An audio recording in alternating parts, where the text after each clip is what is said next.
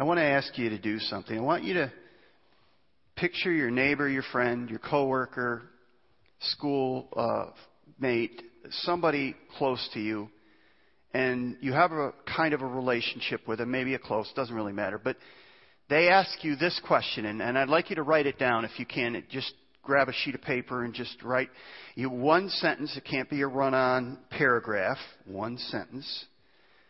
And the answer is this. You have to give them a one sentence or one line or one statement. What is the gospel? I hear people talking about the gospel all the time. Go ahead, write. What is the gospel? What is the gospel? Your friend says, I hear people talking about it. They talk about the good news. They talk about the gospel. Can you explain it to me? Can you tell me what it is? Now, while you're writing that, I want to tell you that when I do the baptism classes, I always ask that question sometime within the class. I say, so what is the gospel? And it's interesting to me how many people do not know the gospel. I'll know it when I see it, but I can't really express it. I can't really write it down. I can't really explain it. Because what we're going to look at this morning is the gospel. And we've been moving through the book of 1 Corinthians, and we're talking about what happens when God reboots our heart, when He turns our heart and opens our eyes. And He does it in individuals in a city called Corinth. And He takes people who are rich and poor, people who are educated and none, people who are slave or free. And He brings them into this new thing He calls the church. And how will that church impact the city of Corinth? And we're reading through Paul's letter to the church of Corinth, and we're seeing it had a lot of problems, but it had a lot of gifts and a lot of opportunities. And so what we're going to talk about today is the hope. Paul says that when you come to Christ, when God reboots your heart, you get a new hope. You get a new hope. Well, what'd you write down for the gospel? Maybe you wrote down this. The gospel is the meaning to life. It's the answer to the meaning to life. Or maybe you wrote down the gospel is helping the hurting. And certainly there's a portion of the gospel that God calls us to give water to those who are thirsty and to give clothes to those who are naked and to assist the widows and the orphans. And true religion, pure religion is that. Some of you may have written down, it's a personal relationship with Jesus Christ. It's relationship, not religion. Or maybe you wrote down, the gospel is good news, and you kind of punted on that because I already mentioned that. And it's just a rephrase. It's like answering the word with the same word. And I hate it when I look up a word and it basically uses the same word. And I'm thinking, well, that's not helping me. Paul tells us what the gospel is. And if you want to, I'd encourage you to turn to page 879 in the chair Bible. 879 is 1 Corinthians 15. And Paul tells us the gospel. He basically boils the gospel down into a sentence. And here's what he says. This is 1 Corinthians chapter 15, page 879. I'm going to read at verse 1. Paul writes this to the church of Corinth. Let me now remind you, dear brothers and sisters, of the good news, or gospel, I preached to you before. You welcomed it then, and you still stand firm in it. It is the good news that saves you if you continue to believe the message I told you, unless, of course, you believe something that was never true in the first place. I passed on to you what was of most importance and what has also been passed on to me. Here is the gospel, starting right here. Christ died for our sins, just as Scripture said.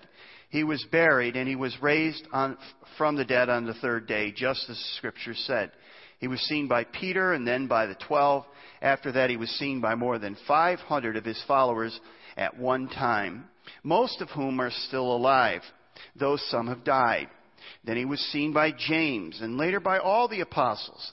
Last of all, as though I had been born at the wrong time, I also saw Him. So the essence of the gospel is this, that Jesus Christ died for our sins. He was buried. Now, why does He say He was buried? Because that's proof that He was dead. And then He rose on the third day and was seen by many witnesses. In fact, at one point He was seen by over 500 people at one time, and Paul says, as I'm writing this letter, they're alive. You can go, I can tell you who they are. You can go talk to them right now. They are alive and well. Now, the gospel, so that's the statement. And I always tell my baptism class candidates, the gospel is this, that Christ died for my sins. It's important that you hear for my sins, because just to say he died means nothing. He died for my sins. In fact, Mary was told he shall be called Jesus. Why? For he will save his people, what? From their sins. He died for my sins. He was buried, and he rose again on the third day. So it's the death, burial, and resurrection of Jesus Christ for our sins. And that's the gospel. In the gospel, if we expand it a little bit, it says that God is holy, and he is just, and I'm not. And in the end, at the end of my life, I'm going to stand before God, who is holy and just, and I'll be judged. Now, I'll either be judged on the basis of my own righteousness, or my lack of righteousness, a lack of his righteousness. The good news of the gospel is that Jesus lived a perfect righteous life in obedience to God. Now, he didn't do this for himself. He did this for us. He came for us. He did it for you and me. He did it so that he did for us what we could not do for ourselves. Not only did he live a perfect life, but he offered himself as the ultimate sacrifice for our sin. He became a perfect living sacrifice to God for us. He took our place. Now, the resurrection is proof that God the Father accepted his sacrifice for our sins. His sacrifice satisfied the requirements of God's justice and righteousness. Now, why did he die? Now, here's the point. If you don't think you're a sinner, or you're not that bad of a sinner, you don't look for a Savior. You'll say, well, I'll just go to church. I'll just believe in God. I'll just try to be better than the majority of people, and I already think I am, so I think I'm all right. I'm not perfect, but of course I'm in the top or higher percentile, so I think I'm going pretty well here. But if you don't think you're such a bad sinner, you probably won't look for a Savior, or you'll think that you can save yourself. But heaven knew better, and heaven sent a Savior. Because heaven knew what we don't often want to admit, that we desperately need a Savior, that we're drowning in sin. The Bible puts it this way. Paul says, everyone has sinned. We all fall short of God's glorious standard. And, we think of sin, and sin is first and foremost an affront to a holy God. That God is holy, he's completely holy, and he's righteous and he's just. And sin must be punished. And every one of us missed the mark of God's perfect standard. We can't live in the way we must. We couldn't live the perfect life even if we tried. And some of us aren't really trying very hard.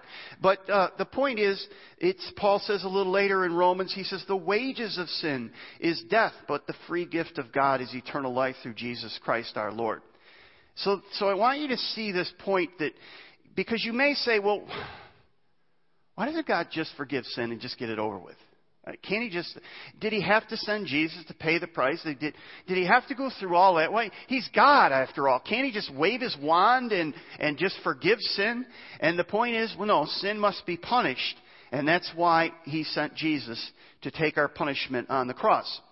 And you say, well, I don't know if I like that. I don't know if I agree with that. I don't know if I just got to believe that God didn't have to go to those extreme measures. And I just want to say to you, every one of us in this room wants justice. Every one of you wants justice. And you don't want justice for yourself. I mean, in a sense, you don't want to be judged yourself, but you want justice. Let me give you a story about justice. Some of you have read this story. On June 15th, this was 2013, just a couple years ago, 16-year-old Ethan Couch, he was witnessed going into a Walmart where he stole 2 cases of beer. He got into his father's SUV with, how many were there? There were a number of his friends, 7 of his friends. And they began to drink and they began to drive. And he was driving the SUV. About an hour later, he was driving around 70 miles an hour. He went off the side of the road and he plowed into a stranded, off the side of the road SUV that was driven by Brianna Mitchell, instantly killing her. He didn't just kill her, because as he was pulled off the side of the road, she had a couple of friends, Holly Boyles and her daughter were there, Shelby, and they lived nearby and they came to assist. And at that, shortly before that, a youth pastor was there, and his name was Brian Jennings, and he was driving down the road, noticed the cars off the side of the road, and stopped as a good Samaritan to try to help. So as Ethan was driving drunk, he was 3 times over the legal limit. He plowed into the car, and he killed everyone on the side of the road. 4 people died that night. The judge sentenced him not to jail, but to therapy, long-term therapy, because they felt like it was better for him to be in an inpatient facility than to be in jail. But the defense was that he was suffering from affluenza. I didn't say influenza, not the flu. Affluenza, which was defined as he was so well off, his parents were well off, that he didn't understand the consequences of his actions. That was the defense. He was recently on the internet seen participating, and I don't know how deeply participating, in a drinking game.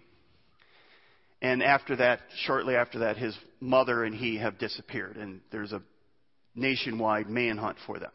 He was 16 years old when this happened. He's 18 years old now.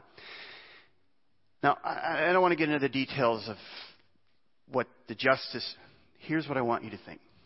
When you hear that story, and you think about the families that lost family members, parents that lost a daughter,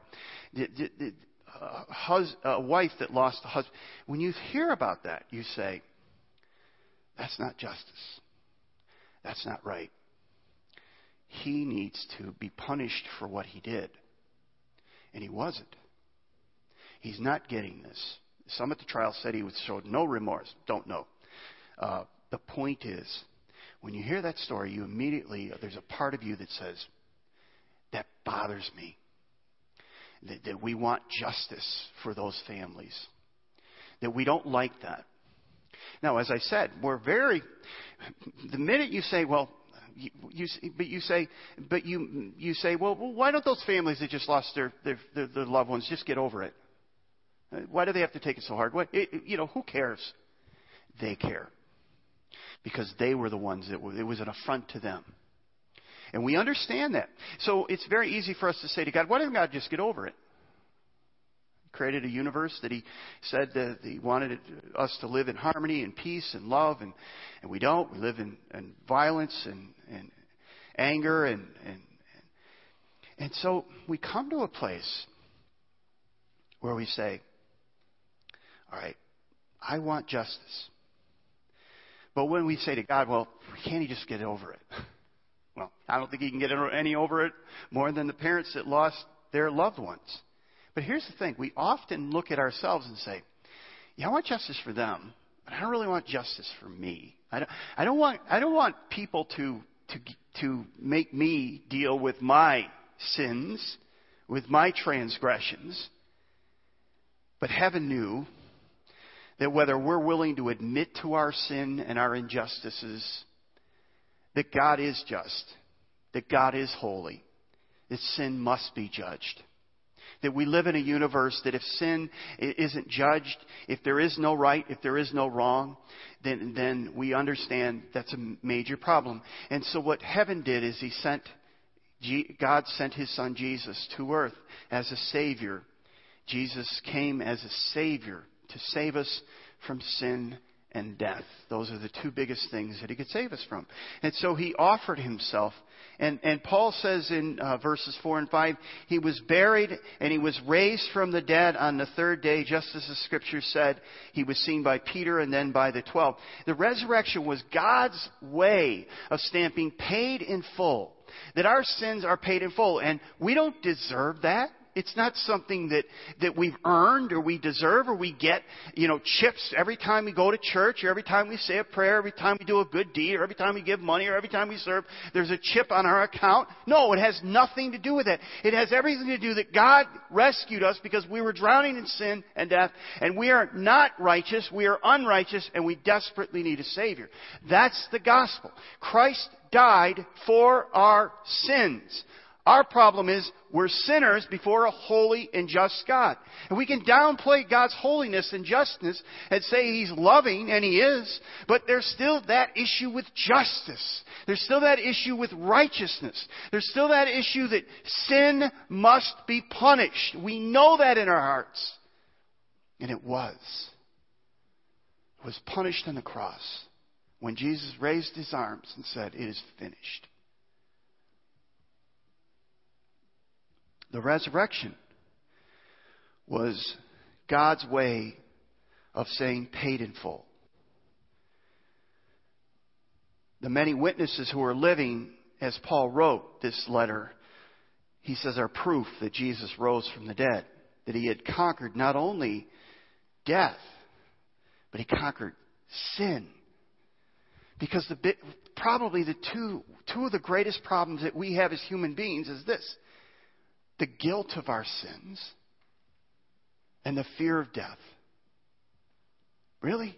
Don't you think that I'm tired of going to funerals where I just walk out and I'm just totally depressed because there's no hope. Basically, what Paul's saying is that Christ is the first fruits of those who have died, and He rose, and when we put our faith and trust in Him, we die, but we live. So death is conquered, but not only that, here and now, there's a victory over sin, that sin is paid for. You see, the resurrection was incredibly important. But you may think, well, they believed in the resurrection in that day. This was something that was very common. Everyone believed. No, they didn't. They didn't. For instance, the Greeks, we've talked a little bit about it. They didn't believe in the resurrection. In the Greek worldview, the afterlife was the liberation of the soul from the body for them. The resurrection of the body would never have been part of any hope. They wanted to get rid of, jettison the body. They didn't want the body.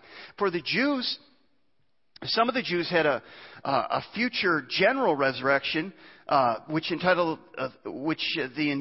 the entire world would be renewed, but they had no concept of an individual being raised from the dead. No concept at all. They didn't. The people of Jesus' day were not conditioned to believe in a resurrection any more than we are. So why is this resurrection so important? Well, Paul says this, and jump down to verse 17 of chapter 15. This is on page 879. He says, if Christ has not been raised, then your faith is useless, and you are still guilty of your sins. In that case, all who have died believing in Christ are lost.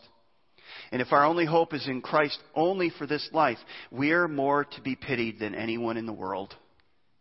Basically, he says, if you believe in Christ and He didn't rise from the dead, your hope is hopeless. You have no hope.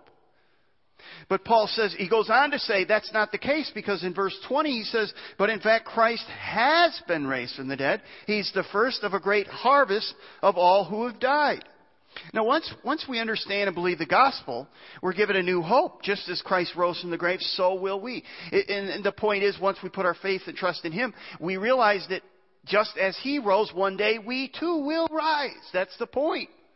And not only that, we realize that forgiveness doesn't have to be something we wait for. Forgiveness is something that can take place today. And you may be here and you may say, but you don't know what I've done, Pastor. You don't know the sins I've committed, and I don't believe that God could ever forgive me. And that sounds very humbling, doesn't it? It sounds like a very humble statement. God could never forgive me for what I've done. I've sinned.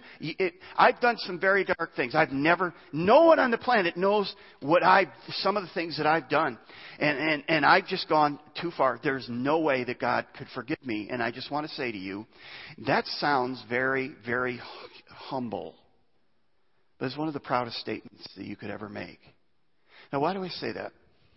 I say that because the Bible says very clearly that heaven knew that you were a sinner. And God knows your heart. And He doesn't just see your actions. He knows what's behind your actions. So He already knows. And heaven sent Jesus to give His life. And Jesus said on the cross, it is finished. It is paid in full. So for you to say, He can't forgive me, you're saying to the God of the universe, I know better than you. I am the clay and you're the potter, but I know better than you. I know that you can't forgive me. And we're saying that to the creator of the world who says, it is finished. And so it's not a humble statement. It's a very proud statement. The point is, when Jesus said it is finished, he said, you are forgiven. The moment you ask for forgiveness, you are forgiven. You don't deserve it. It's not about whether you deserve it or not. When we place our trust in Him, we're given a new eternal resurrection, a new hope that is based on the resurrection. We're given forgiveness of sin. And Jesus basically says, not only will I give you a forgiveness of sin, but I'll give you a new hope for tomorrow. I'll give you a new hope that goes beyond the grave. Jesus talked about that. Jump back to page 823. This is John 14. So Jesus is trying to prepare His disciples because they don't know He's going to leave them. They think He's going to lead them, but He's really going to lead them. And so He prepares them. He tries to prepare them. And in John 14, verse 1, He says this. He says, don't let your hearts be troubled. Trust in God. Trust also in me. There's more than enough room in my Father's home. If this were not so, would I have told you that I'm going to prepare a place for you? And the answer is no, I wouldn't do that. When everything is ready, I will come and get you so that you will always be with me where I am. And you know the way to where I am going. No, we don't, Thomas. No, we don't, Lord. No, Lord, Thomas said. We have no idea where you're going. How can we know the way? Jesus told him, I am the way, the truth, and the life. No one can come to the Father except through me. And the point I want you to see is Jesus was saying to His disciples, and He's saying to us, those of us who have placed our faith and trust in Christ, He's saying, when you put your trust in me, not only are your sins forgiven here and now, but there's a hope that goes beyond the grave. There's a new hope that you have.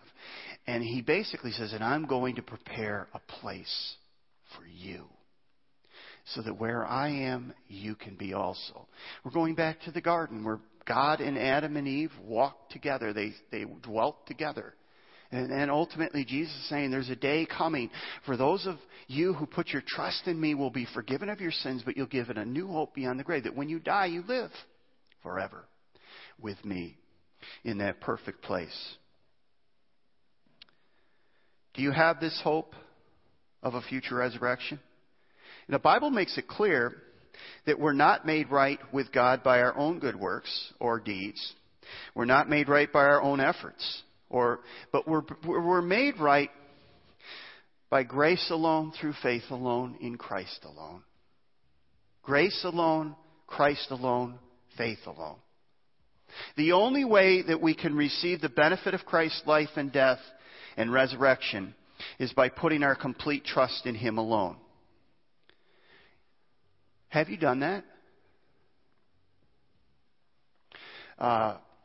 It's amazing how many people have not really, Paul says, well, as long as you hold on to the gospel, of course, you may not have really heard the gospel. And there are people that will be worshiping this weekend and Christmas Eve and Christmas next weekend. And they think they're following Jesus. They think, and their faith is really not in Christ, it's in themselves. I read an article recently, and it was written by a well-meaning person. And they were describing, it was a Christmas article, and they were describing about Mary. And they were saying, 3 lessons we can learn from Mary. And, you know, it was, I thought that what this person wrote was true. I said, that's true. I mean, you can learn from Mary. And it was, wasn't, you know, I mean, it wasn't. But I got done and I go, this bothers me. The reason it bothered me wasn't because anything that they said wasn't true. It bothered me because it had nothing to do with Jesus. It was like, here's how you can live a better life. And I'm thinking, but that's not my biggest problem. My biggest problem isn't that I need to live a better life. The biggest problem is that I need a Savior to forgive me. That I need hope for beyond the grave. And until Christ comes into my life, I can't live a better life. I can't follow the example of Mary. And so the point is, it can't be all about Mary. It can't be all about Peter. It can't be all about Paul. It's got to be all about Jesus.